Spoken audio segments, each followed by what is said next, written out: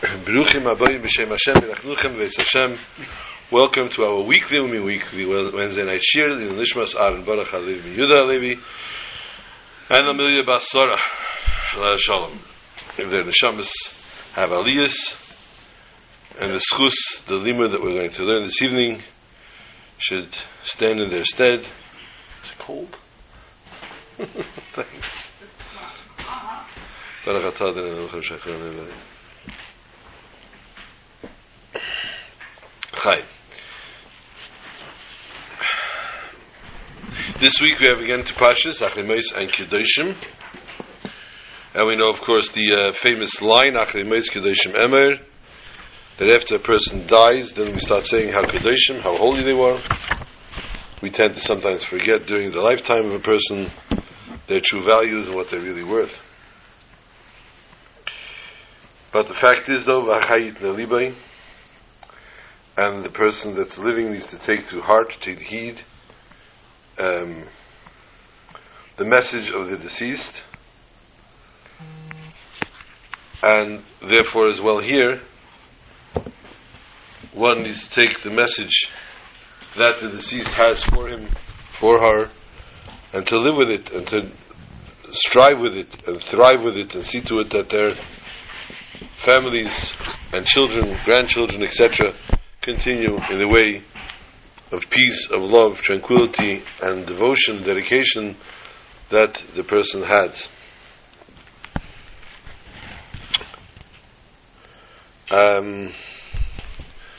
That starts with Kedoshim, not starting with Kedoshim.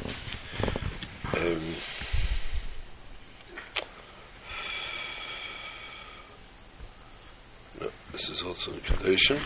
Okay, let's go to Achrei Mos. Of course, Achrei Mos, we've spoken many times. The death of the sons of Aaron HaKohen, the greatness of Aaron HaKohen, how he accepted the passing of his children. We're also going to discuss Me'et Pirkei Avos and a little bit of Masechta Seita, as we go throughout the weeks of Sfira with Masechta Pirkei Avos every week, every Shabbos, and every day a daf in Seita. Medrash tells us numerous times about the passing of Nadav and Avihu, children of Aaron. What did they do? Nichnesu lifnai v'lifnim. They went into the Holy of Holies.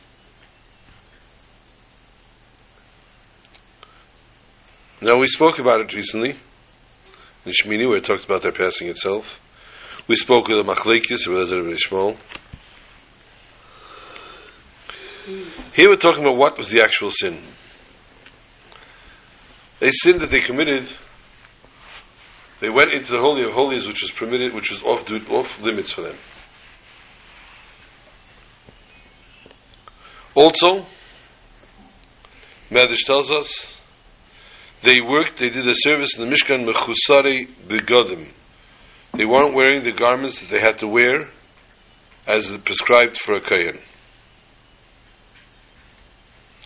In addition to that, they did not have any children. In addition to that, they did not marry. A slew of sins that they committed officially. What connects these four sins? Going into the Holy of Holies, lacking the garments they needed to wear, not having children, not having married.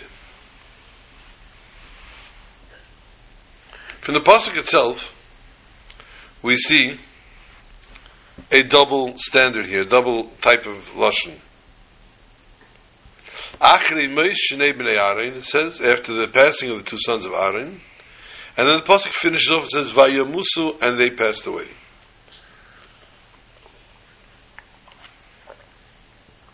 They passed away, and they passed away. In the same pasuk, you're telling me twice they passed away. We know they passed away.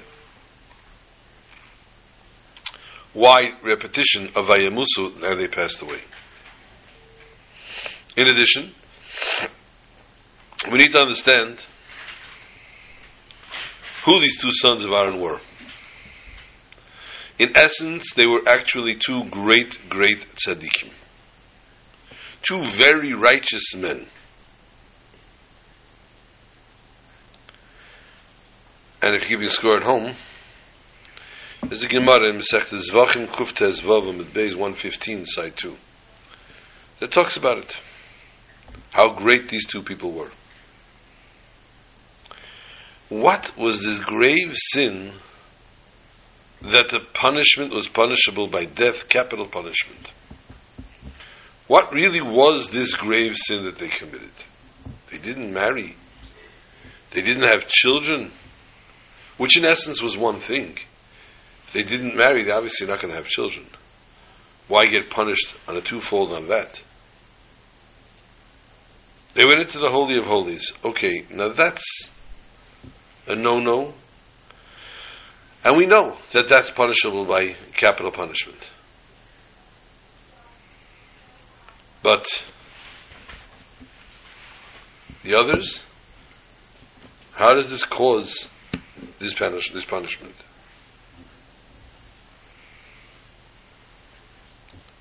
Let us explain this according to way Chassidus explains this in a Maimer of the Friedrich Rebbe Tavrish Mem Tes, starts Achrei Beis. According to the explanation, the passing of Nadav and Avihu was because they were such holy, righteous people. They had a tremendous burning flame and fervor within themselves. A tremendous yearning for HaKadosh Baruch Hu, for the Almighty. And it brought them to a level of what's called Kalis HaNefesh. We spoke about this before. Their neshamas left them. Their souls left their bodies. Just from the great yearning to join and to be one with the everlasting Almighty God. That shows how great they were. It shows what kind of tremendous level they were at. Their tremendous love to God. They were in love with the one above.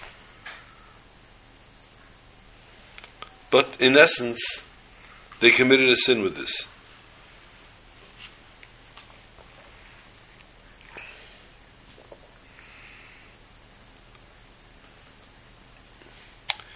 They're wanting to attach themselves so greatly with God until Kalis HaNefesh, till their soul leaves, is not the prescription that God prescribes. This is not what God asks of us to do.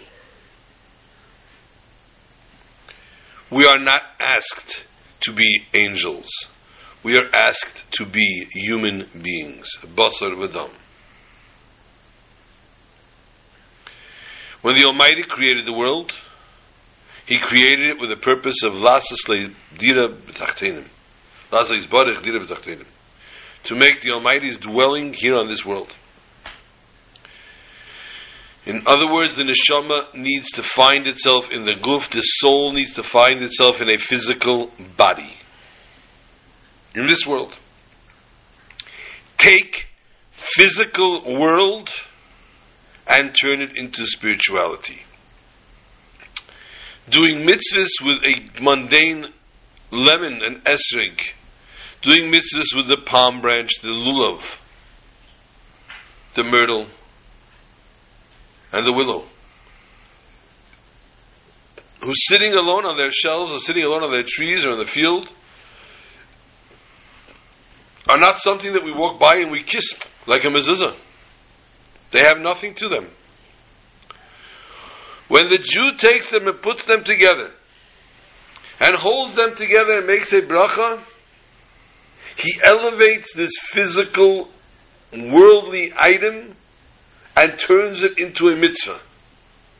So much so that this very lulav, with his hadasim and his haravis, according to the customs, because a bracha was made on it for 7 days, is kept until Erev Pesach, where it's burnt. with the chametz. And it's a wonderful, interesting sight how you see they make, when they, in general in the neighborhoods, they make fire for people to come burn their chametz. And everybody's coming with their bag of chametz and their lulav. Mm-hmm. It's a beautiful sight to see how the people so endear the mitzvah that they make sure to keep this lulav a half a year in the house. Kudos to the wives. They allow it to stay in the house for a half a year. Wow. Good for them. But bottom line, this is what the tachlis, this is what the purpose of the world is. The physical body should complete with the neshama within it a service to cause God's and to make God's dwelling place in this world. To purify it, to elevate it, to change its essence until it's actually a vessel for the Almighty. Kalei Sanefesh means the running, the fleeing of the entire mission, and taking and grabbing HaKadosh Baruch Hu and just running with it. It's wonderful, but it's not the mission, and therefore the children of Aaron's action was actually committed. It was actually considered a sin.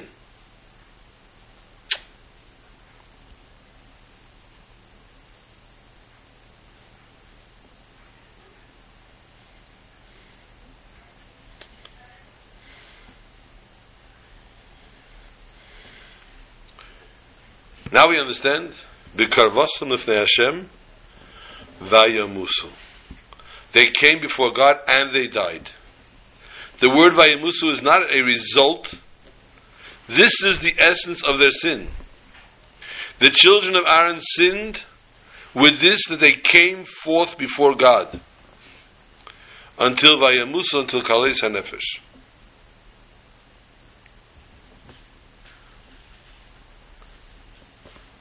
So now we find the common denominator between all the reasons that the Medrash brings down. They went in lifnai v'lifnim. They went up too high.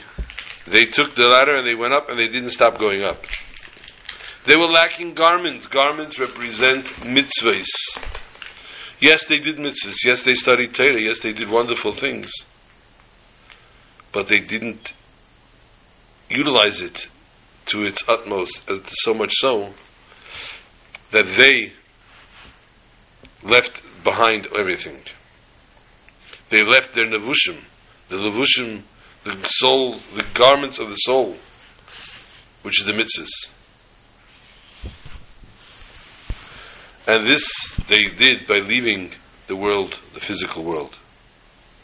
They weren't married and they did not have children. Also shows how they did not complete the actual mitzvahs that they needed for in this world. They refrained from physical, worldly issues and missions.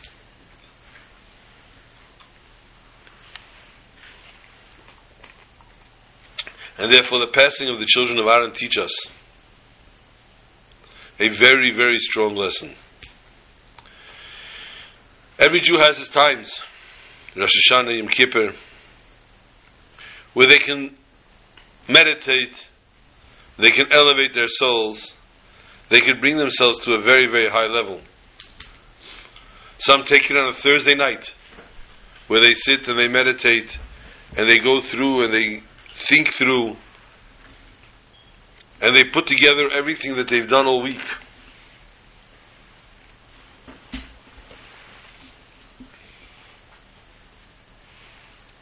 Person needs to remember, when they have these tremendous, tremendous yearnings, they need to come back down to the world.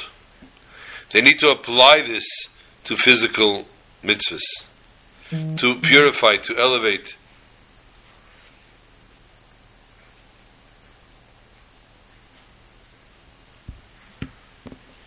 To elevate the physical, mundane, lively world to a holy and a reason for its existence in this world, and to turn it over so much so that it's fit to house the Almighty.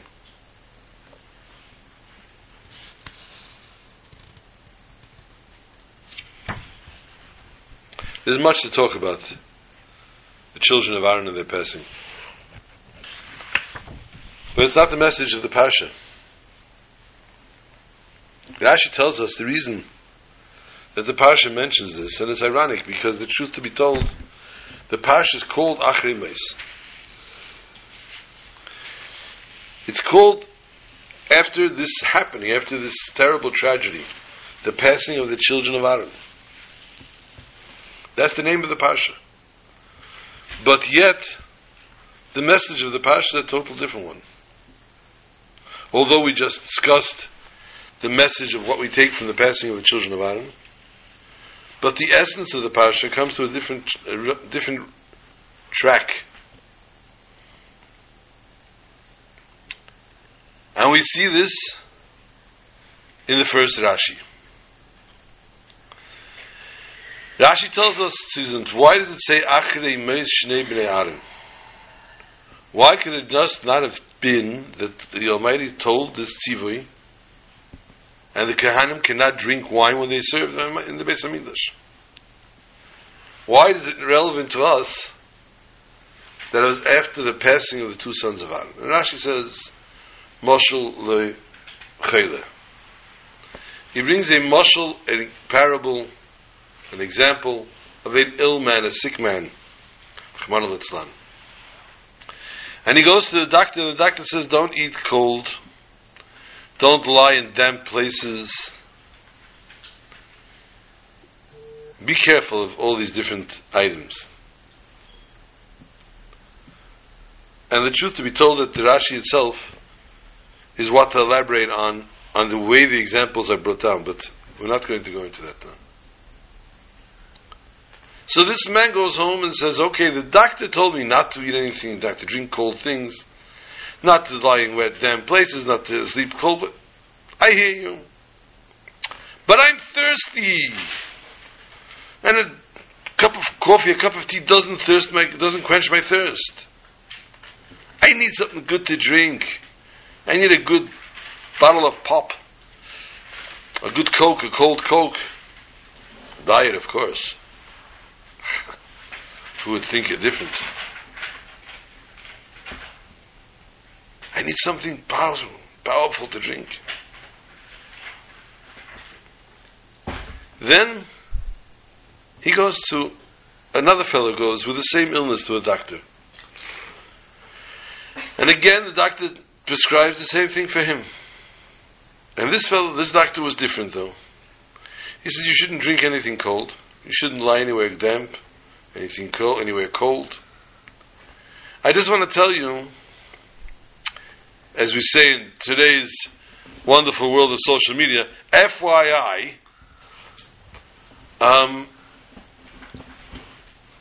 that Mr. Jones, he had the same illness. He died from it. Because he was not careful about what he drank, where he slept. Let me ask you, my friends, honestly. Who's listening to his doctor? Who's going to say, you insist, you put that very, very profoundly, doctor. If that's what the situation is, and is really, it could, God forbid, cause I'm staying away from that. So obviously, it was more impressionable. Tells us the Torah. Achrei Meis Shnei Bnei Aaron. This was told to the Kohanim, and they were told that very careful you must be about this, because this happens Achrei Meis Shnei Bnei Aaron, after the passing of the two sons of Aaron, who passed away because of this action.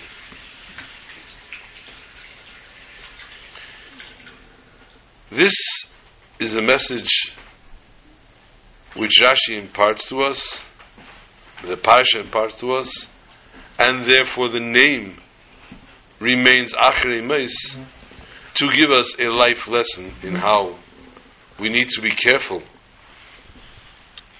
with each and every mitzvah, not to, God forbid, end up in a situation as such.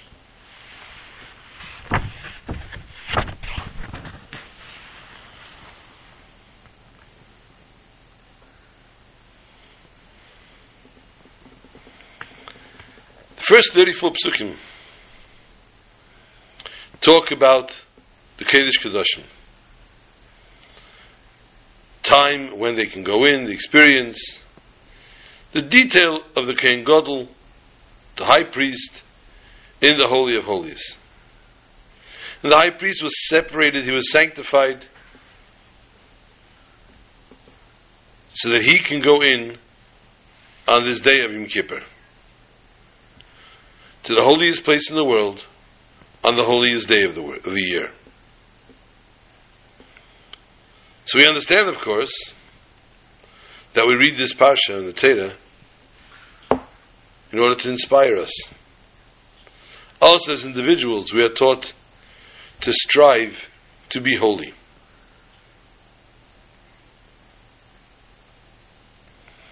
And we find this in the name, as we just mentioned, Achrei Meis.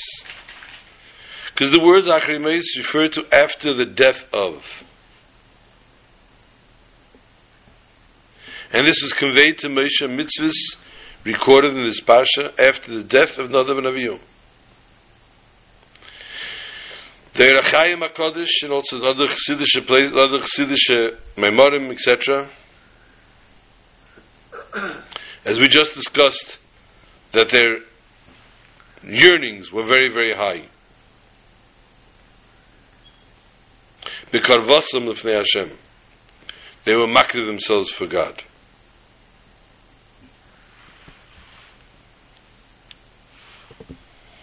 There is what to reach, there is what to strive for.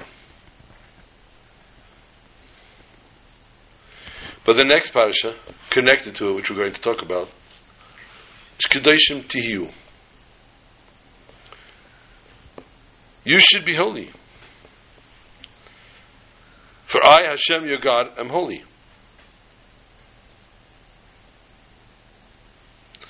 This teaches us that the level that the Jew needs to strive to reach and to achieve is limitless.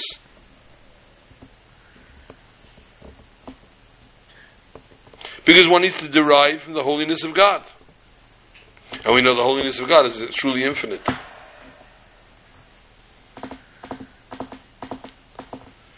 Therefore, after Achrei Meis comes the Parsha of Kedoshim, to teach us that you've reached, seems, the spiritual ceiling for a human being. There's still more work to be done, and greater holiness to achieve, to aspire for, and to attain. We cannot be complacent. We cannot say to ourselves, I've accomplished, I've done, I've conquered, I move on.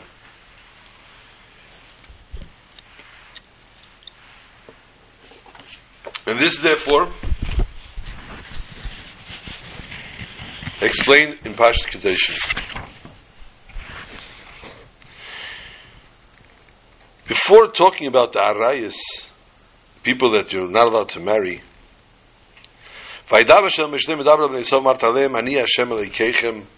tell them, I am God your God.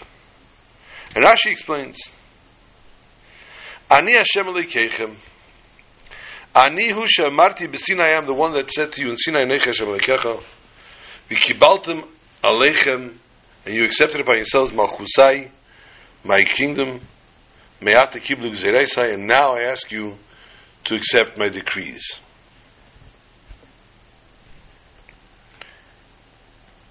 Ironically, the words Ani Hashem Elokeichem we find many times in the Torah. And Rashi doesn't go to such an in-depth explanation to it, like he does in our Parsha. In our Parsha itself, Es mishpatei tasu v'schukesei tishmeru l'leches bahem Ani Hashem Elokeichem, and Rashi says nothing.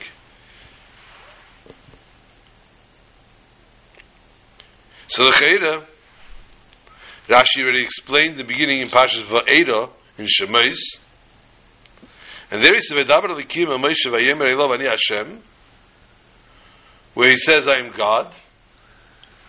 And Rashi explains there, Ani Hashem, Neman l'shalom schar teiv l'mizhalchim l'fonai. I am known, I am believed, I am trustworthy to pay reward, proper rewards, good rewards for those that believe in me,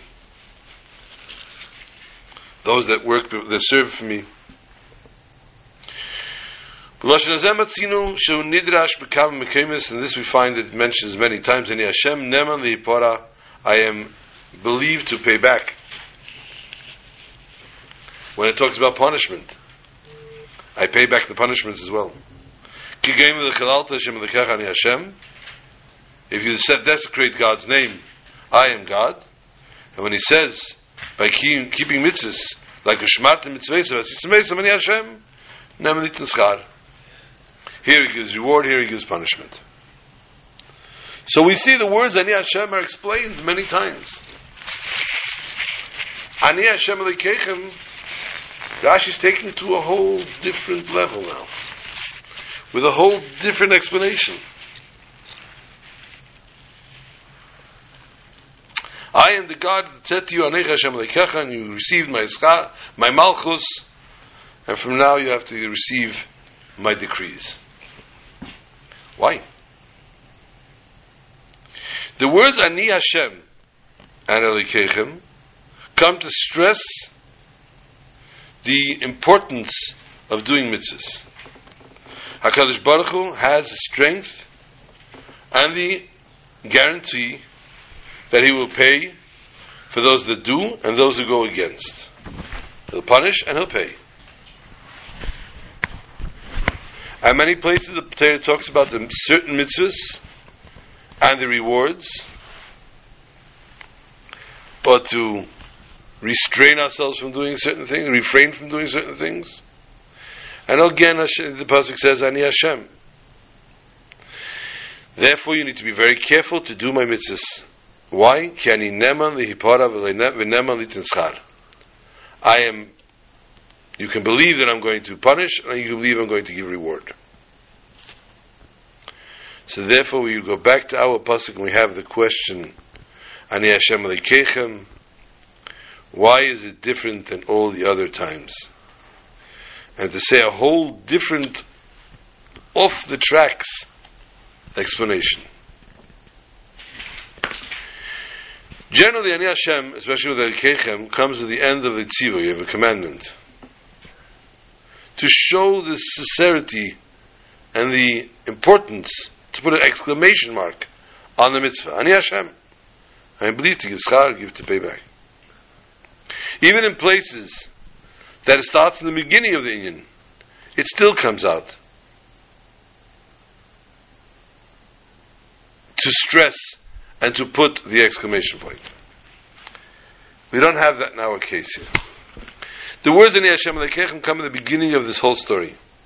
Before it talks about the whole commandment, it says Ani Hashem Elokeichem. So we have to understand, what is this whole warning on a commandment we didn't hear about yet? We don't even know what we're being warned about. So Rashi therefore explains that in our case, these words are not the same, but they're an entity for its own. HaKadosh Baruch Hu comes and he says to the Am Yisrael, Ani Hashem Elokeichem, I am God your God. And we found already in the Aseret HaDibros prior, in the first time in Parshas Yisrael, where the Almighty says, Anechi Hashem Elokecha, the first of the Ten Commandments, Asher Tzichem Eretz Mitzrayim Beis Avodim, and HaKadosh Baruch Hu lets the Jews know about his Malchus, his being the king. And Rashi explains, Kidai hi haitzah shetiyu mishubadim li. You were servants till now to the Egyptians, now you have to be servants to me. And you have to accept the Malchus of Hashem, the rule and the kingship of God, and do all his mitzvahs. But we don't understand. It's not understandable. After he already told, like Hakadosh Baruch Hu already told about his malchus to Bnei Yisrael, and he says, Anecha Hashem Elokecha, why does he have to add Ani Hashem Elokechem? What addition is he adding here? There's something that, in addition to something that he already said in the Aseret HaDibros, the Ten Commandments. So therefore Rashi explains, in the Aseret HaDibros you accepted my malchus. You accepted my kingship. Now I'm adding that you also have to accept my decrees. Whoops.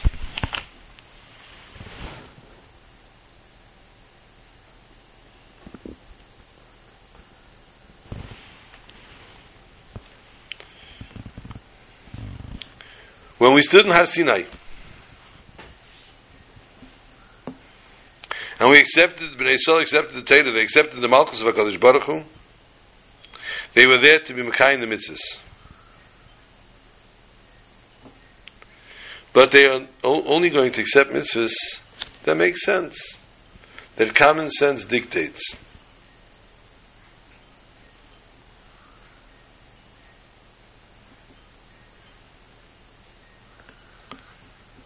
Therefore, before HaKadosh Baruch Hu comes and talks to us about the different arayas, about the different people that one is not allowed to marry, that one is not allowed to live with, there you are, which is a gzeira, a decree, against Seichel HaAnushi, against common knowledge. He first puts out to warn the Jews on accepting my gzeiros in a general way. Ani hu shemarti b'Sinai. I am the one that said in Sinai, Anecha Hashem Elokechem. Anecha Hashem Elokechem.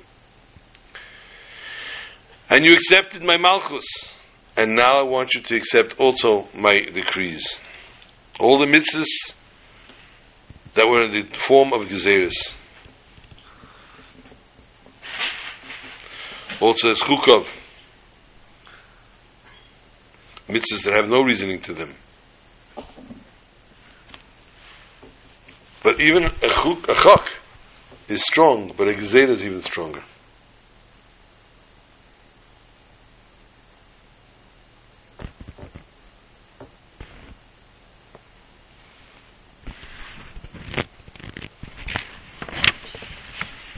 And we see different things that happen with the arayas, different things in Torah that people married sisters like Yaakov, etc. So we see in essence that there were mitzvahs for such things as well, but all in time were before the gzeira of HaKadosh Baruch Hu. But very interestingly, Pasuk says, Daber Chol Adasi B'nei Yisrael, V'yamarta Aleim. The beginning of Kedoshim to you. Rashi tells us, Melamed teaches us, Shenemra Parsha Zu B'Hakel. This parsha was said in the year of Hakel. Hakel, the year after Shemitah, and the Kohen HaMashiach, sat and read from a Torah, and all the Yidden came together. Noshim, Anoshim, and Noshim V'taf. V'pnei, Rashi says, why Dafke this parsha was read in Hakel? Shereiv gufei ha-Torah tluyin bo. Most of the essence of Torah, not is found here, is pending in here. In this parsha, many mitzvahs are pending. Not only many, but most mitzvahs are pending. How can you say that? Kedoshim only has a certain amount of mitzvahs in it.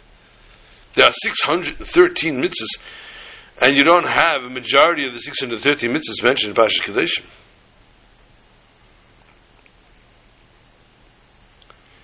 In the Torah,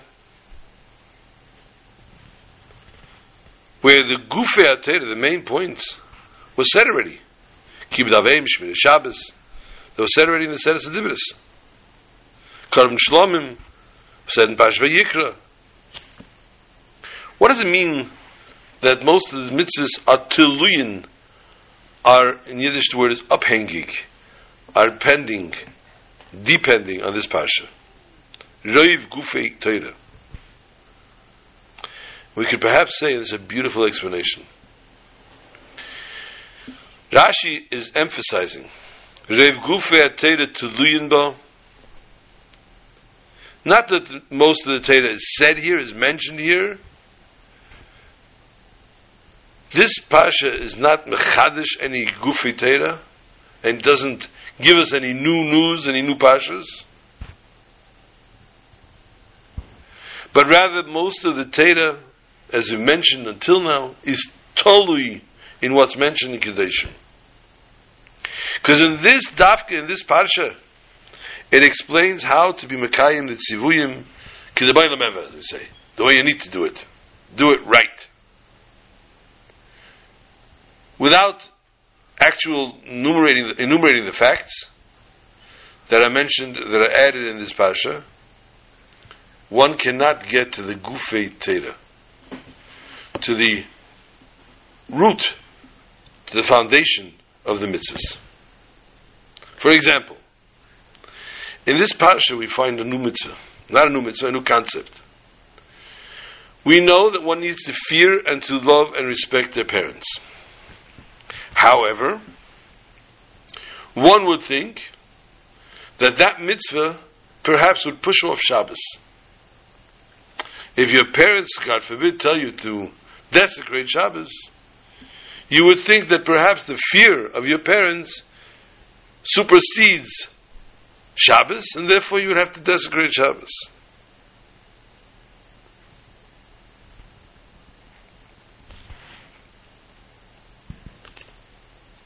And therefore, chas v'shalom, a person will be mechal Shabbos, desecrating Shabbos. This is the reason that it says here, this parsha was said in Hakel.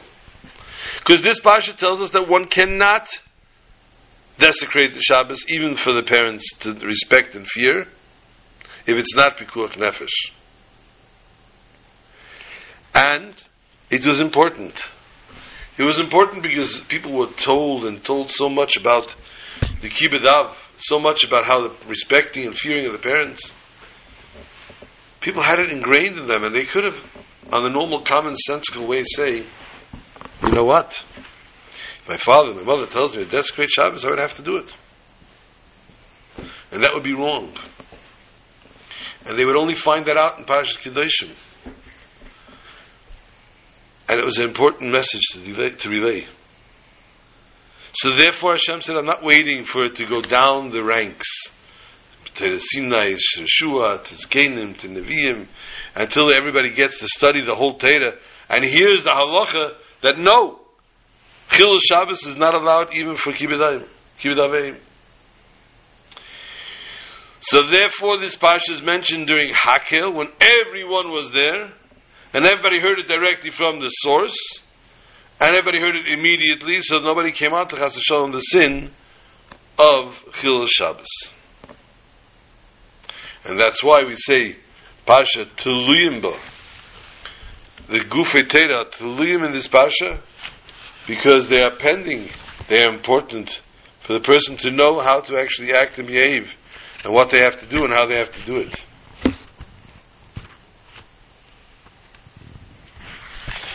Come back to this. I'll tell a story of a nice, fine rabbi back in, I guess, the Ukraine or in Russia. His name was Yitzchak Yoel. I guess you figure out where he came from with the name of Rafalovitz. It was the time of the Rebbe Marash. Two people came to him with a litigation, a business investment they were making. They were taking on a partnership. And the laws of the land at the time were that if a person had a large amount of money dispute, it could not be done in a private bezdin, it had to be done in the courts. It was a law. Any rabbi caught practicing this, going against this, heaven forbid. And these two litigants came before him, and they told him the story, and they said, listen, we're both good friends, we're honest, we're going into a business venture together, all is going to be beautiful. But just in case, just in case, do us a favor. Each one of us is going to put down 1,000 ruble, which is a tremendous amount of money. We're going to leave by you the 2,000 ruble, which was totally illegal. If heaven forbid, one side of the deal goes south, one of the partners does something wrong, the other partner can come collect. Well, he knew it was not the right thing to do in the courts. He knew, though, that this is a thing that has to be done with Dvar Teira, with Das Teira, and not something that should be litigated by Goyim. So he undertook the case, and he took the 2,000 ruble and put it away. Hashem helped. A few years went by, and one of the partners did a number on the first one. And he really took him to the cleaners. But the partner remembered the original deal with 2,000 ruble, at least were there by the Rav. It was nowhere near the losses that he had suffered, but hey, mashu. So he came to the Rav and he showed him the paperwork, he showed him what was done to him and what happened to him. And the Rav investigated it and found out that indeed it was true, and the partner indeed stole or whatever, did wrong on the deal, and rightfully, according to the deal that they had made with the Rav in front of the Rav, this money now belonged to this fellow. And the Rav promptly produced the money and gave it to the man. Needless to say, our soul loser, who obviously was not a very honest, upright citizen, turned around with his part of the paperwork, which of course still said that the Rav had the money, etc., and also said that someone can collect on it, and therefore he knew because he did what he did, the other guy's going to go collect on it. And upon hearing that he did indeed collect on it, the fellow went to the authorities, produced all the paperwork, and lo and behold, Rahman al-Itzlan, a subpoena was put out, and a short while later, the authorities showed up by his door, and they told him he has to appear in court for this terrible, terrible sin. This is a terrible sin. This is a life imprisonment sin. This is a very big problem here. Was tut man? As he gets the news from this subpoena, his wife comes in. His pregnant wife, and she says to him, I didn't feel the baby. It's already a few days I didn't feel the baby. I went to the doctor said he doesn't believe the baby's alive, he doesn't hear a heartbeat or anything, and they have to surgically remove the baby. Gewalt. How much can a person take? Wie viel kann man klappen auf ein Mensch's Kopf? No. There's only one solution to this. Court has the papers 100% down pat. His wife is telling him a horrific story. What solution is there? It's all lost. He's going to travel to the Rebbe Marash, the fourth Lubavitch Rebbe, and get a bracha. It's the only way, the only salvation. And he travels to Lubavitch. And he comes to the Rebbe. And it's Wednesday night. And with no questions asked, people are waiting for weeks. They let him in. And he comes into the Rebbe and he tells him his whole plight about the dintera, about the money, this, and they're subpoenaing him not to court, and there's nothing to talk about. It's all true.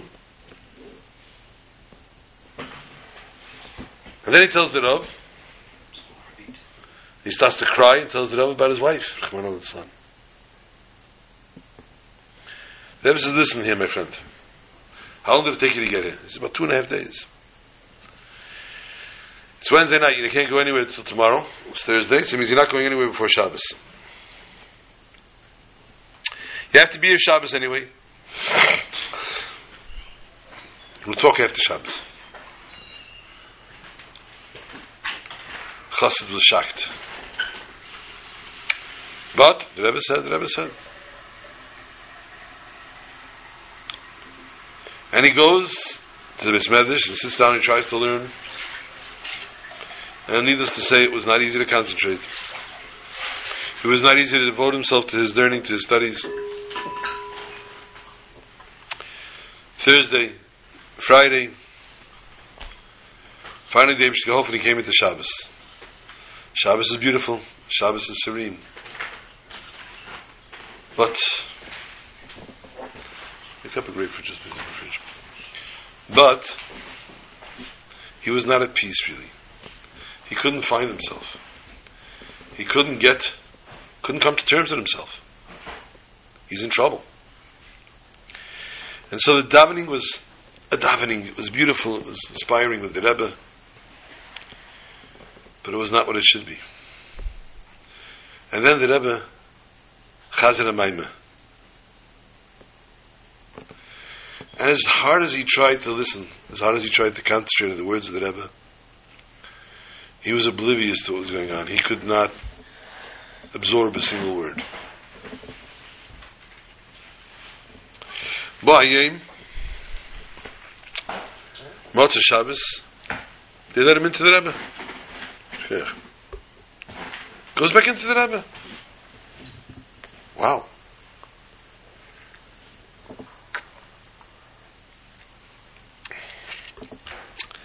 And the Rebbe tells him, "I said a maimah today." He says, "Yes."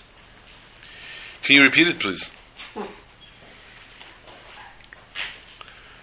Says, "No." Rebbe, I was very, very torrid. I was very troubled about my problems. I honestly could not concentrate on a word that Rebbe was saying. So Rebbe said, there's a person, a bacha, who transcribes everything that I said. Go to him, make a copy, write it over, in other words, and don't come back to me until you know this maimah by heart.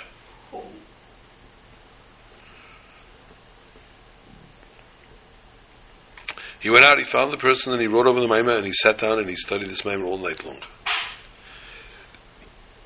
And when he finished studying this Chassidic discourse,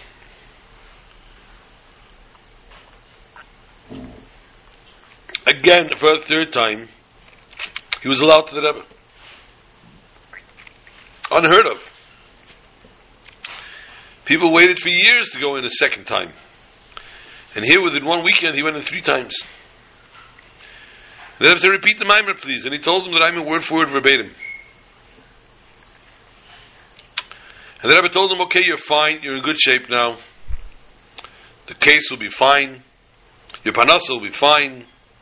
The baby will be fine. Go gesundheit." What? How? And the chassid picks himself up and he runs to the telegraph office and he sends a text to his wife. "No, I don't think so." He sends a telegram to his wife saying that don't do anything about the baby. The Rebbe said the baby will be fine. I am going to Petersburg because that's where the case would be. He travels to Petersburg.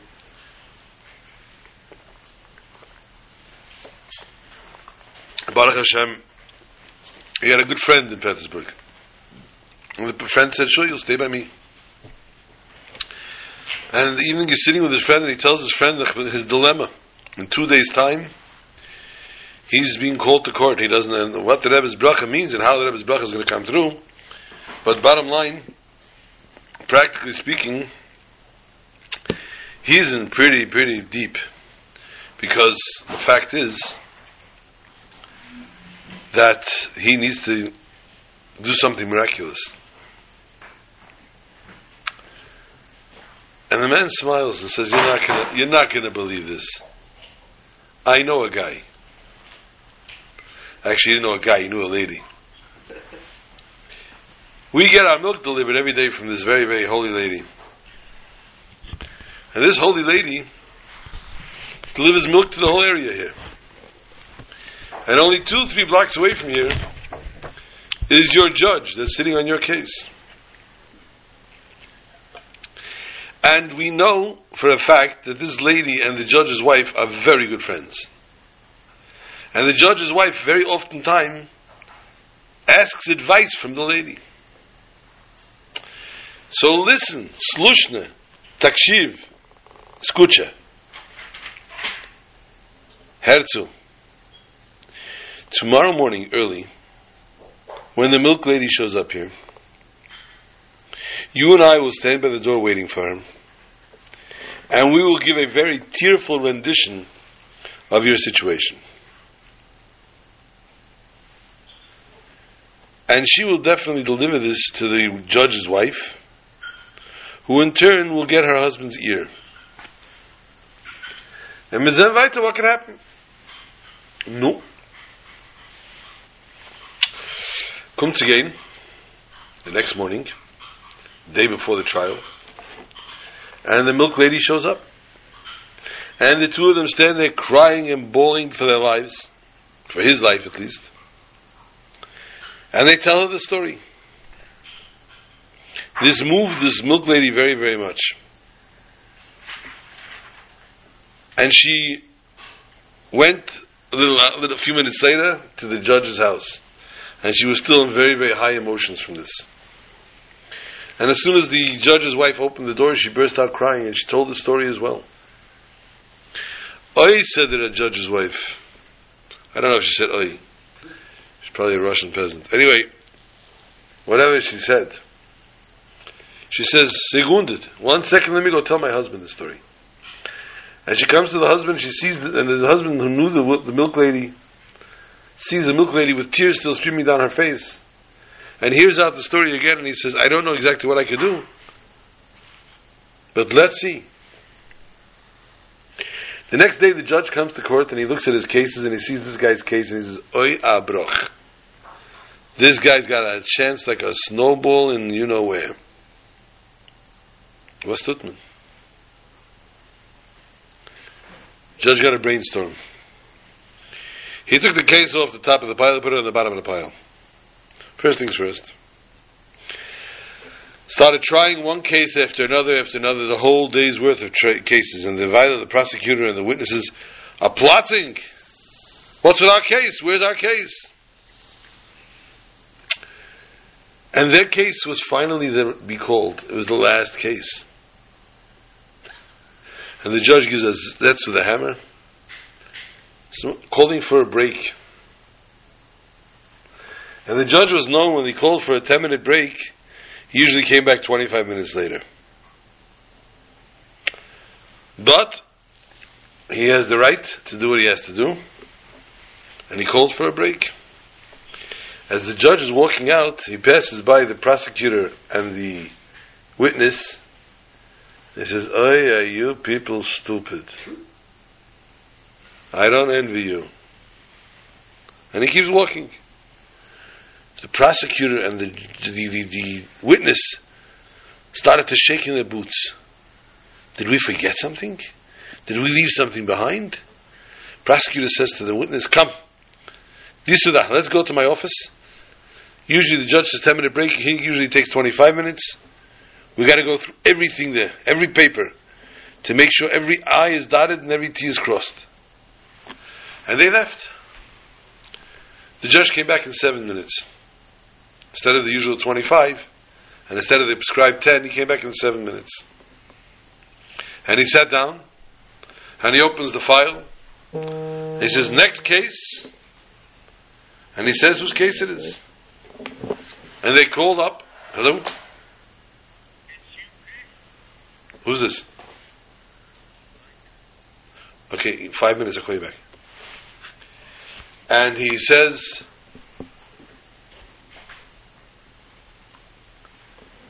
prosecuting attorney and witness, please come forth. Hayel Vinenu. Prosecuting attorney and... Where is he? He's not here? That's it. I'm furious. This is frustrating. This is ridiculous. This is not how you treat a court. He's not here? Boom. Case dismissed. Closes the good, gives the file, and gives him to hate. And he went home. Simcha B'tuv Le'vov, like the Rebbe said. And his business prospered. And 3 months later, the baby boy, Gesundheit, was born. And all the brachas of the Rebbe were mekuyim. This week's Perek is Perek Shlishi, Pirkei Avos. Mishnah Tes. Rebbe Chida ben Deisa Imer, Kol Shiras Chetei Kedemes L'Chachmasei. Whoever person, fear comes before his wisdom, Chachmasei Miskayemes. V'chol shechachmasei kedemes l'yiras chetei, ein chachmasei miskayemes. But if someone's chachma goes before his fear of God, then the chachma does not have any, it will not endure. Fear of God refers to the self-nullification of a person. Where a person puts himself to an extent where he says, I am nothing, anechi ofa ve'efer. And we do this only through davening. When we daven, we can reach to it, we can redefine the entire identity of a person. And taking the person's entire ego and just obliterating it. And thereby, he takes his inner eye of his godly nature, and he takes it in hand. And this approach comes upon the horizons and ensures the person that his wisdom will endure. He's not going to view Torah studies as just an abstract intellectual discipline, but as a godly truth. And this godly truth would permeate every dimension of his existence. And this approach will cause his Torah knowledge to be lasting forever, because of the self-nullification, because of the bittul of the person, how one is mevatel themselves. In Seita, really, we're going towards the end of Perek Revi, and there's not really much to delve into. It explains the last Mishnah, from the end of the Mishnah, Tana Rabbanan, Ashasista Isha, Tachas Isha. When a woman should go astray while under her husband's jurisdiction. And the Gemara tells us, Lahakish ish leisha ve'isha leish. This comes to compare the woman to a man and a man to a woman. Man to a woman, a woman to a man. Gemara asks why and how. L'may hilchasa. And Rav Sheshes answers, if the man was blind, and he cannot say, I saw my wife do this, he cannot make her drink. And the same thing if she's blind, she does not drink, comparing the woman to the man. On the other hand, if the woman is lame and has no hands, she does not drink, because the Torah tells us that it needs to put it in her hand. And if she doesn't have hands, she can't drink. In that case, the same thing would also be with a man that is crippled and has no hands. He cannot make his wife to drink. So we see therefore the Torah is not using loopholes, but rather the Torah, the Gemara, is explaining to us how we need to have every point and every fact in the right place and in the right way, and thereby completing the Torah and its mitzvahs the way they should be. So that we can complete them, we have to have hands to do it, feet to do it, mouth to say it, ears to hear it, eyes to see it, and may we see it, and may we be zeicha to the nevuah Einayim lirais, aznayim lishmeya, and we should go this very Shabbos with Mashiach Tzidkenu in Yerushalayim. Shabbat Shalom to all.